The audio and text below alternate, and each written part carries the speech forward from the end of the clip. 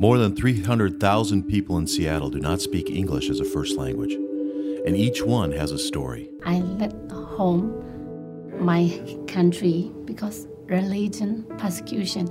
My husband is a pastor at Good Shepherd Baptist Church in Burma country. And Burma military soldier arrested my husband on June 6, 2005. Because my husband do ministry of Christ. There are stories of heartbreak and loss, and triumph and reunion, but most of all, sacrifice. To be in this country, each of them left behind a life, and even the smartest, most capable individuals have to start over, learning the most basic skills of navigating life in a new world, struggling to provide for their families, and learning a new language. What they could really use is a friend. And that is where the Language Institute comes in. Volunteer teachers and tutors provide English classes and one-on-one home tutoring to refugees, immigrants, and other internationals in the greater Seattle area. United States, America is safety and skill. I like to America. I like American people, and then before I don't know how to speak English, writing very hard for me. So the English ESL class is have orally. This is my teacher Megan and Holly and Luke. They all is very nice person, and then many volunteer to teach me. So now I can speak little English here. I feel incredibly privileged that I get to interact with these students every day. They are vulnerable, but they're strong. And they are afraid, but they are really courageous. And they're funny, and I can't believe they're willing to be my friend. That's amazing. I think one of the things that I've learned most importantly is their deep appreciation for being in America. If the question is asked, what do you like best about being in America? The most likely answer is being in America.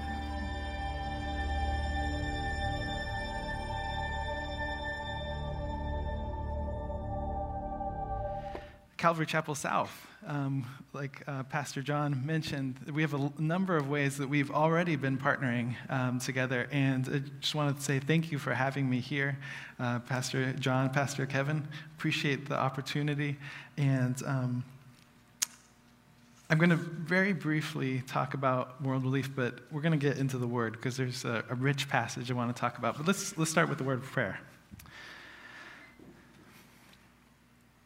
Father God,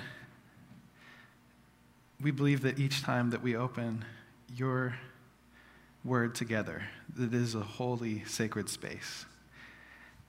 And I pray that you would come, that you would anoint the words that I speak this morning, and that you would anoint each ear that hears, that only your words and only what you desire would come through. In Jesus' name, amen. Okay, so about World Relief, you can click to the next slide. Real briefly, our mission statement is simply to empower the local church to serve the most vulnerable. And we work all around the world, but also right here in this community. World Relief Seattle, which is the branch in Western Washington, is just down the road on Central Avenue. And the most vulnerable people group that we work with are those who are new to the community, refugees and immigrants, and especially refugees, those who have had to flee their country due to persecution and violence against them, like the woman in the video. You can click forward. We do a number of things, but literally we meet refugees when they first arrive here in the country at the airport, help them get settled, try to help them learn English, get a job, that sort of thing. Next slide. There's a few things that we really desire in this, and I'm just going to point out one, which is this is a bold dream that we have. We're not there yet, but our dream is that someday every single newcomer that arrives in this community would be in a long-term, mutually transformative relationship with someone from the local church. It's quite a dream to have, but I believe that maybe some of you here in this room this morning are going to be part of fulfilling that dream that God has given us. I think that was, click forward. Okay. When I was first hired 8 years ago at World Relief, one of the first things that I was encouraged to do was simply to look through Scripture and look for what does it say about working with foreigners in general and also specifically refugees. And let me tell you, it is packed full of references. In fact, just in the Old Testament, the Hebrew word ger, which is translated perhaps as alien or sojourner, foreigner, depending on your translation, that occurs 92 times. And that's not even talking about all of the stories, Joseph being sent in slavery down to Egypt, Ruth coming as a foreigner, Jesus himself, again and again. It's just packed full. Well, there's one scripture that I came upon during this time that I'd never, I'm sure I'd read it, but I never really paid attention to that. And it's in Isaiah chapter 16. So that's where we're going to go. Isaiah chapter 16, verses 2 through 5. Let's go ahead and read that together. And I'm going to get my notes organized here.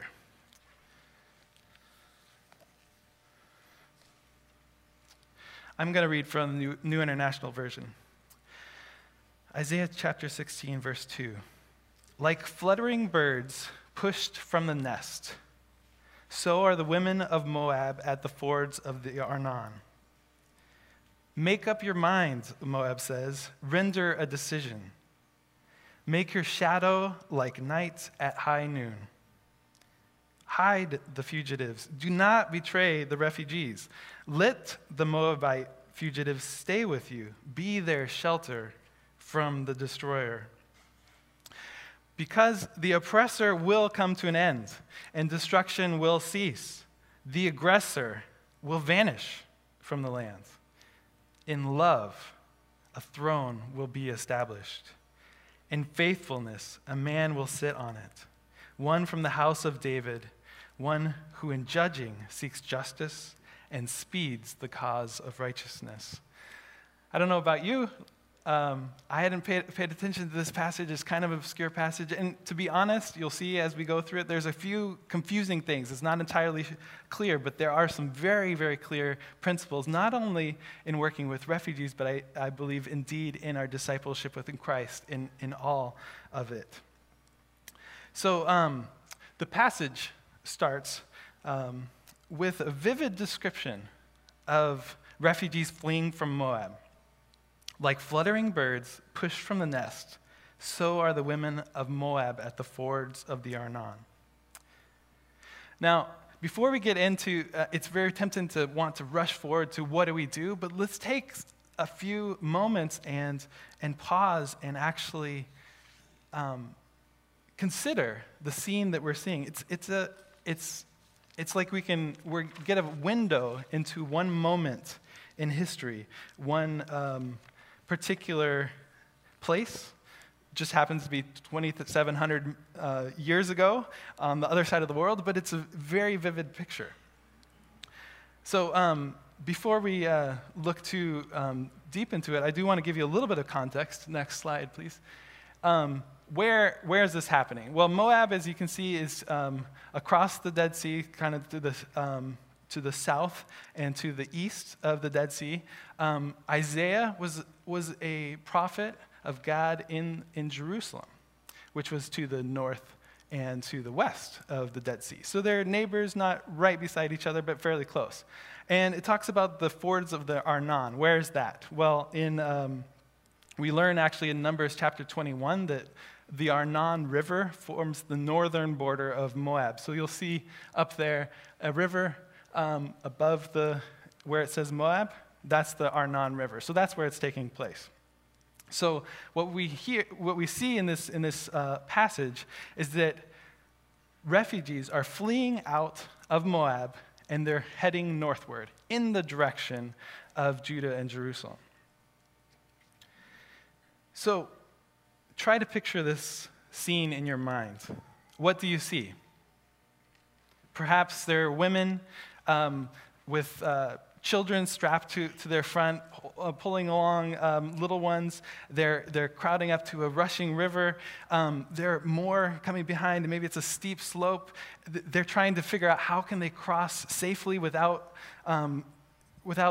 drowning. But there's more and more coming behind because they're like fluttering birds thrown from the nest. It's a scene of tragedy, a scene of there wasn't advance planning, advance warning. This is happening in the moment.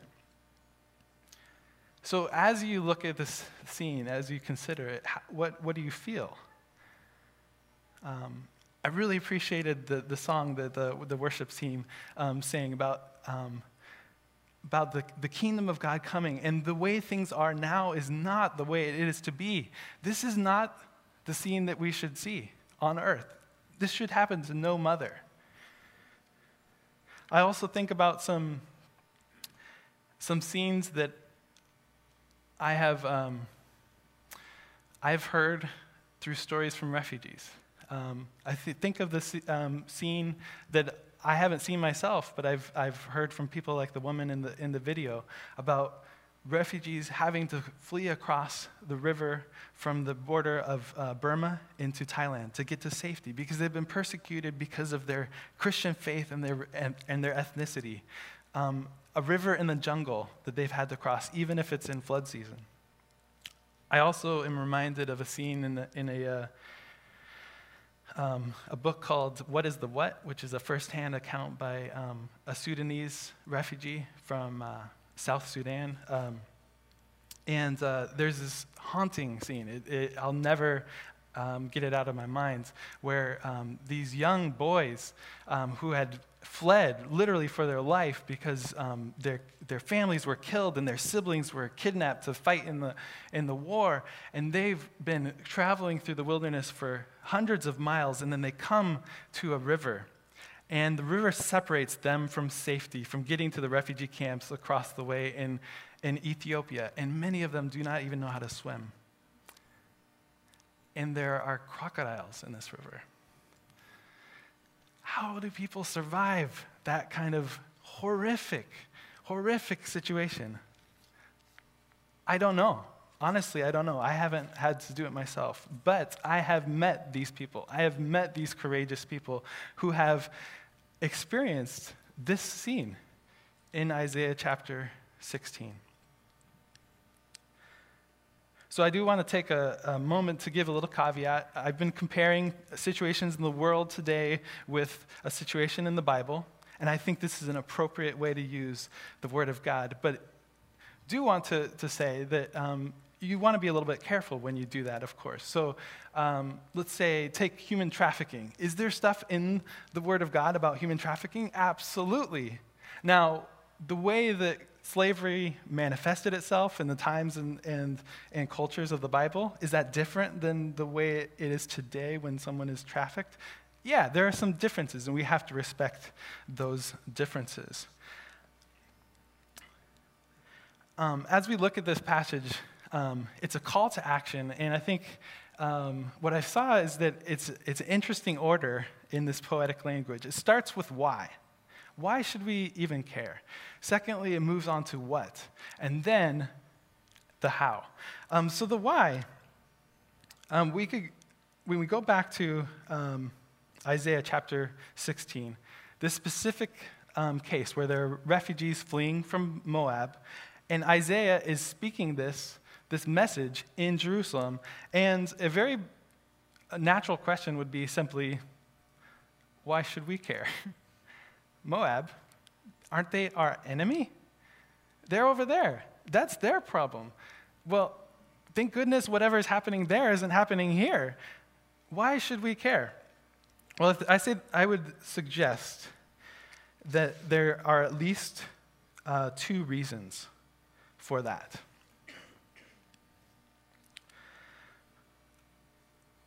one reason is first this. Whenever we see our own experiences described in Scripture, there's a certain comfort and intimacy that we can feel with God. It's one of the ways that God shows his deep love for us. So I mentioned going through Scripture, looking at verses about the foreigner and how we are to respond to newcomers in our community. Again and again in those Scriptures, there's this phrase, remember that you yourselves were foreigners in Egypt. Or remember that you yourselves were slaves in Egypt, and I brought you out with a strong arm and an outstretched hand. Remember, remember, remember. So it's a reminder to the people of Israel to put themselves into the story of God, to remember their place in it. In fact, in one place, it actually says, you know the heart of the foreigner. It goes to that degree. So I think Isaiah's original audience, when he's speaking to the people in Jerusalem and he's saying, hey, I'm bringing this to your attention, that this crisis is happening on the fords of the Arnon across the way. I think that they surely would have thought about their own experience as a people. There on the shores, this time of the Red Sea. Who's behind them? The armies of Pharaoh. Certain danger, horrifying experience to have armies coming down on you really, really quickly. What's before them? A sea, uncertainty. What's going to happen? They know what it's like, the same feeling as these women at the fords of the Arnon. So Laura and I, my wife Laura, who's here with me, we've been involved with a Bhutanese fellowship for the last 3.5 years or so. And so there's a lot of new believers among the Bhutanese refugee community here in Kent, and it's been really exciting to study Scripture with them. And so on any given day when we pull out a Scripture, it's usually, for many of them in the room, it's the very first time that they've ever heard that story. And this is a really fun thing to be a part of. And so imagine how they feel when they read a story like the story of Jesus and his family. When Herod, in his cruelty, sends the soldiers to kill all of the little boys in Bethlehem, and they are warned and flee in the middle of the night down to Egypt. Jesus and his family were refugees, and so our Bhutanese brothers and sisters, they say, oh, I know what that's like. I know exactly what that feels like.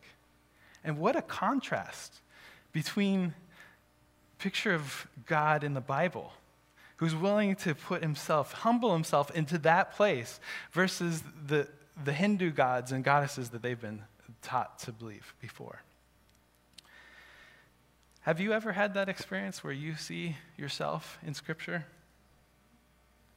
If so, I think you know exactly what I'm talking about. It's like the psalmist describes deep, calling to deep, on a deep level, that connection with God. If you haven't, I would encourage you today, let today be your day that you pray that God would show that to you. That he would weave your story into the story of his word. And I know without a doubt that that's the kind of prayer that our God answers. So that's one thing. We feel that connection with God and his word. The other thing I think we can learn about a verse like this that's just descriptive, it hasn't yet gone on to telling us what to do, is this. We can learn something about the very nature of God himself. So I'm not talking about learning with your minds. I'm talking about learning with your heart and your spirit. So even in some of the messy and obscure passages of the Bible, I think there's one thing that you can say for sure.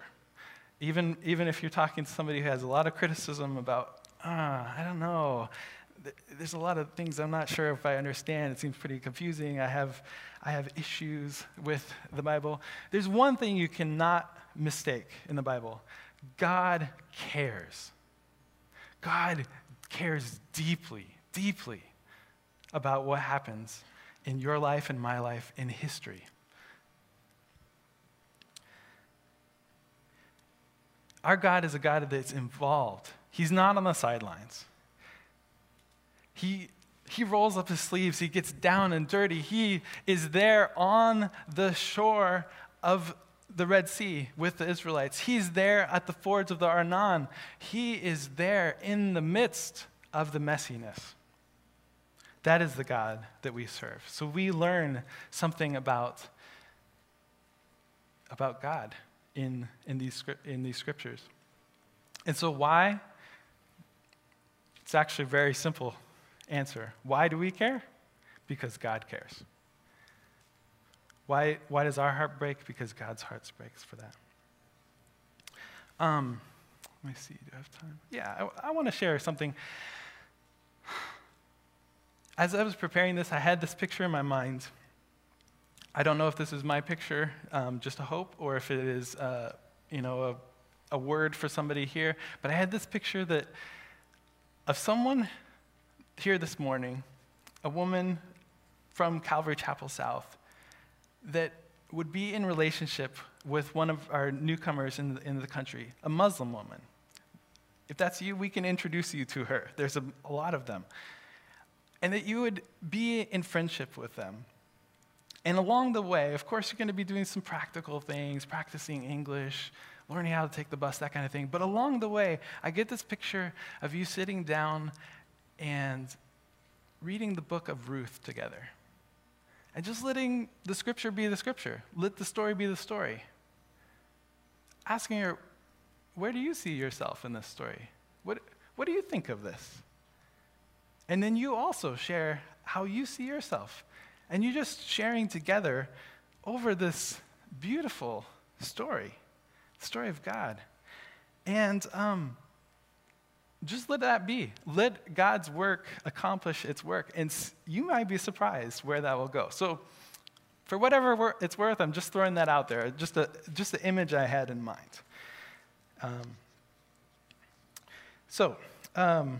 We talked about the why. Now we're going to move on to the what, and that's the next passage in verses 3 and 4. So it says, "Make up your mind, render a decision, make your shadow like night at high noon. Hide the fugitives, do not betray the refugees. Let the Moabite fugitives stay with you. Be their shelter from the destroyer."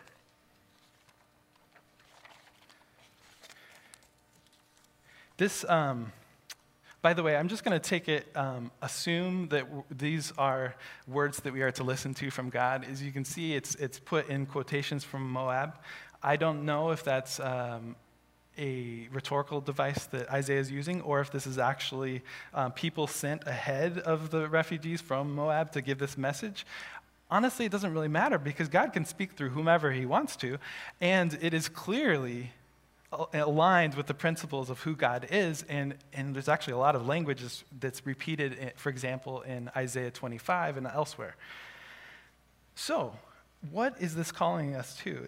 The Hebrew original language here is packed with these little short, urgent statements, these pleas, these commands. Make up your mind. Make your shadow like night. Hide the fugitives. Do not betray. Let them stay. Be a shelter. It's urgent. Well, there are several principles in this passage that could be worth exploring. And honestly, this has been the hardest part of preparing this message for you this morning. It's so rich. There's so much to share. But I'm going to just pull out one. And if you click forward, you can see, make up your mind. I think this is a principle that not only in this passage, but elsewhere in the Bible is an important principle. And I'm going to start with a story illustrating that. So I met a refugee named Emmanuel from the country of Burundi several years ago. I want to say maybe 5 or 6 years ago. And Emmanuel is a delightful man. He and his family arrived here, and we met them at the airport, took them to the volunteer host home, just to give a sense of kind of they came from really remote, no experience with modern appliances or electricity, even running water at all. And just to give you one little sense of what a surprise all of this weird world that we live in was like for them, that evening, the volunteers very kindly offered him some water when they got to his house, and he took a sip, and he looked startled with big eyes down into the glass, and he said through a translator, "Why do you put hailstones in your water?" If you've never had electricity, you've never had ice before. So that's just an example of kind of the discovery that he was involved in. Well, several months after Emmanuel arrived with his family, and by the way, you might guess with his name, Emmanuel and his family were Christians, brothers and sisters in Christ. I got a call in the middle of the night, maybe 1 o'clock, I don't even remember. It woke me up. I got a call from someone who knew him, and they actually heard this information secondhand, and they said, Emmanuel was on his bike, he got hit by a car. That was it. I asked a few more questions. That's all they knew. So here I am, really tired, really confused, in the middle of the night, and I start thinking, okay, I don't know which hospital he's at. I don't even know if he's in a hospital. I don't know what he needs. I don't know how to get a hold of him. I can't even communicate with him without an interpreter. Well, next thing I knew, it was the morning. I'd fallen asleep in my deliberation of trying to figure out what had happened. I just got tired and fell asleep. Well, the next day I did meet with Emmanuel and I heard the story, and it really broke my heart. He had been taken to the emergency room. Fortunately, he was relatively okay, had a few minor injuries, but he was released in the middle of the night. And he had nowhere to go. He sat out in the cold at the bus stop for 2 or 3 hours waiting for the first bus to go home. I sinned against my brother that night. I could have searched. And in fact, this is the principle. He is my brother in Christ. If it had been my biological brother or sister, you know that I would have done everything I could have to find him, right? I wouldn't have just fallen back asleep and said, I'm sure something will work out. But it would have taken me deciding ahead of time that this is how I was going to respond. And so that's something I learned that day. I learned, I'm going to respond in situations like this, truly believing that whether somebody's from Burundi or Burma or from Seattle, Washington, if they're a brother and sister in Christ, they truly are my brother and sister. Now, I want to give a caveat. Every call in the middle of the night, I'm not suggesting that I should respond to. There's a difference between being someone's brother or sister and being their savior. Only Jesus is their savior, right? And there's a lot of brothers and sisters, so sometimes it's my turn to respond, and sometimes it's somebody else's turn to respond. But the principle remains the same. So, the people in Jerusalem had a choice. They had gotten advance warning. They knew that there were refugees heading their way, and they had a decision to make. And what Isaiah is saying to them, and I believe what God is saying to us, is make up your mind. Decide ahead of time what you will do. And don't just take my word for it from a story. We're going to actually look in some scriptures that have the same principle. For example, if you'll turn with me to Joshua chapter 24, please. Joshua chapter 24, this is really, really well-known chapter. Is the end of Joshua's life. He gathers together all of the Israelites, and he has a family talk with them. He says, listen, this is the deal. I know you really want to serve those other gods, those gods you left behind in Egypt, those gods you left behind up in Mesopotamia. You have to decide. Don't do a little bit of this messing around, a little bit of this, a little bit of that. Today, make your decision. You decide whatever you want to, but me and my house, we're going to serve the Lord. Now, that's something you can see this in in probably 20 different ways in a Christian bookstore. It's a passage that's used a lot, and it's really nice. But this is not a church growth passage. This is not a passage that's supposed to make you feel warm and fuzzy. This is a make up your mind. The stakes are on the line. This is the line in the sand. Make up your mind today whom you will serve. I should actually read it for you. Now fear the Lord. This is verses 14 and 15. Now fear the Lord and serve him with all faithfulness. Throw away the gods your ancestors worshipped beyond the Euphrates River and in Egypt, and serve the Lord. But if serving the Lord seems undesirable to you, then choose for yourselves this day whom you will serve, whether the gods your ancestors served beyond the Euphrates or the gods of the Amorites in whose land you are living. But for me and my household, we will serve the Lord. Excuse me. We see in here the principle that making a choice often involves cost. Making a choice to follow Christ is costly. If you don't think so, you're either kidding yourself or you're not really following Christ. This is just a truth in Scripture. Let me give you an example. We have some friends in the Bhutanese Fellowship, Tek and Lokmaya. Tek actually last year gave his testimony on a Wednesday night, an incredible testimony of coming to Christ from being a Hindu. They are Brahmin caste. That's the upper caste.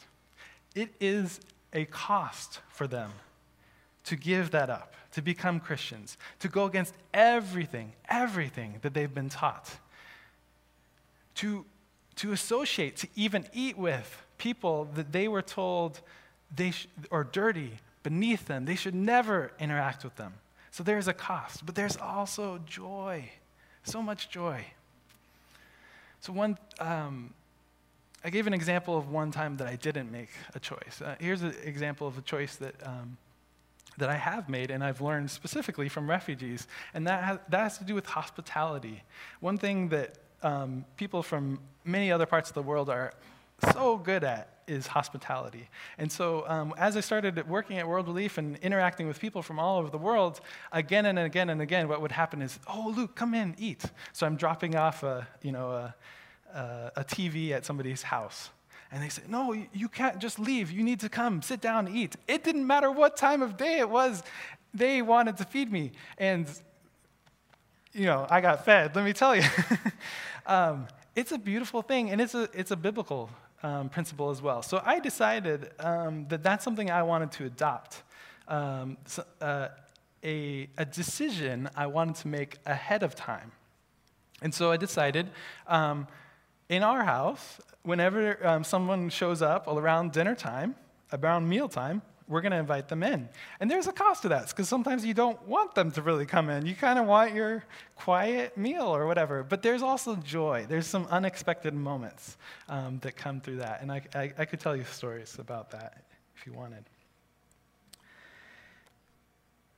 There's another scripture that came to mind when I was thinking about this deciding ahead of time, and it's in 2 Corinthians chapter 9. And I get to bring this scripture up because I'm not on payroll here. And so I can encourage you to give. 2 Corinthians 9:7. Each of you should give what you have decided in your heart to give. Not reluctantly or under compulsion, for God loves a cheerful giver. How can you be cheerful in your giving? Well, part of it is deciding ahead of time. Don't wait till you get here Sunday morning and then think, how much can we spare? Or don't wait until you've calculated all your bills and what you want to spend on this and that, and then think, okay, now I'm going to try to figure out what I'm giving to the Lord. No, he says, make up your mind ahead of time. I'll give you an example. Right now, my beautiful wife, Laura, just got a part-time job. And she had made a courageous decision to quit her previous job to pursue a counseling career. And there was a longer gap in between that previous job and this job than what we had hoped.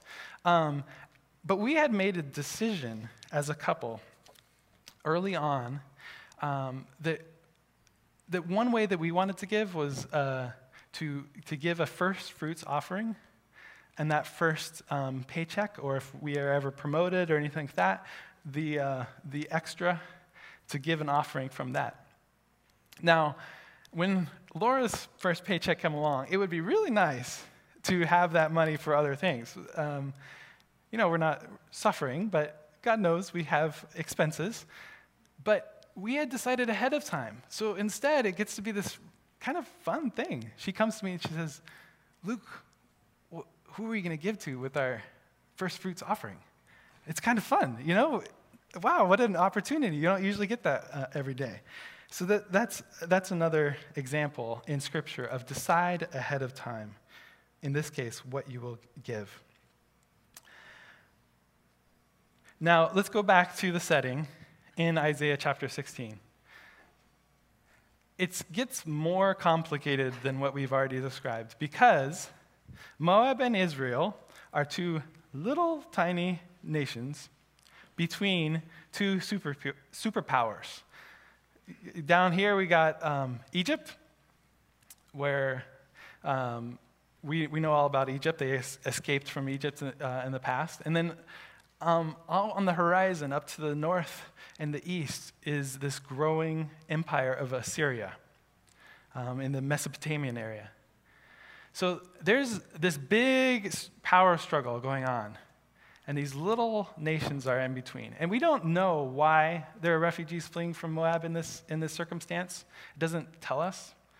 But part of it could have been an invasion from outside. It could have been internal struggle. We don't know. But you can imagine for the rulers in Jerusalem, this was a dangerous situation to welcome in refugees from this land across the way. It could disrupt things internally in their kingdom. It could get some people pretty upset with them that are a lot more powerful than they are. This is not just a little decision. This is a pretty big problem that they have on their hands. It's complicated. It could be dangerous. It could even be a trap.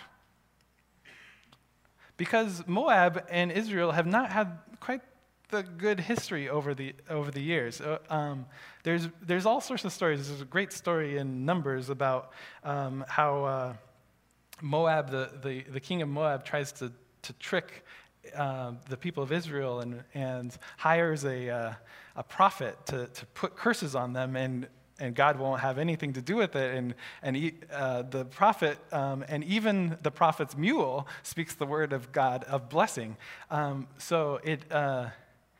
There's a history between Moab and the people of Israel, conquering back and forth. So it's not just in a vacuum. It's in a very complicated situation that this call comes. And yet, nevertheless, hide the fugitives. Do not betray the refugees. But Isaiah, don't you know? These people are from Moab. Nevertheless, hide the fugitives. Do not betray the refugees. But Luke, these people, they don't really know our customs and they get in the way. Nevertheless, hide the fugitives. Do not betray the refugees. But they don't speak English. Nevertheless, we must decide ahead of time, how are we going to respond? So we've talked about the why, because God cares. So you can click forward. We talked about the what, and here's the principle with the what. You can click forward. Oh, I guess I messed up. So you'll just have to hear the principle from me. The principle is obedience begins here. It continues in your action, and it also has something to do with your attitude in the midst of it, but obedience begins with a decision. So that's the what. And what? Let's move on to the how. The end of this passage, the end of verse 4 and verse 5, it's a beautiful passage. It's clearly a prophecy about the coming Messiah. The oppressor will come to an end, and destruction will cease. The aggressor will vanish from the land. In love, a throne will be established. In faithfulness, a man will sit on it, one from the house of David, one who in judging seeks justice and speeds the cause of righteousness. So it is only because we believe these promises to be true about Jesus Christ, it is only because of that we have both the courage and the clarity to respond. This is the how. The how is we fix our eyes on Jesus. We look at how he does it. So I want to pull out some words if you click forward. Love, faithfulness, and justice. In the Hebrew here is rich. For example, this word for love, it's translated in a bunch of different ways in English in various passages because it's such a rich word. It means compassion, loving kindness, steadfast love, mercy, enduring love. Faithfulness also has a connotation of truth in there. And justice, this word for justice, mishpat in the Hebrew, is a very broad term. It's not just a legal term, but it talks about the right ordering of all of our relationships as they should be, as God intended in his kingdom. And it especially has a connotation of right and just treatment of those who are most weak, most vulnerable. The women at the fords of the Arnon.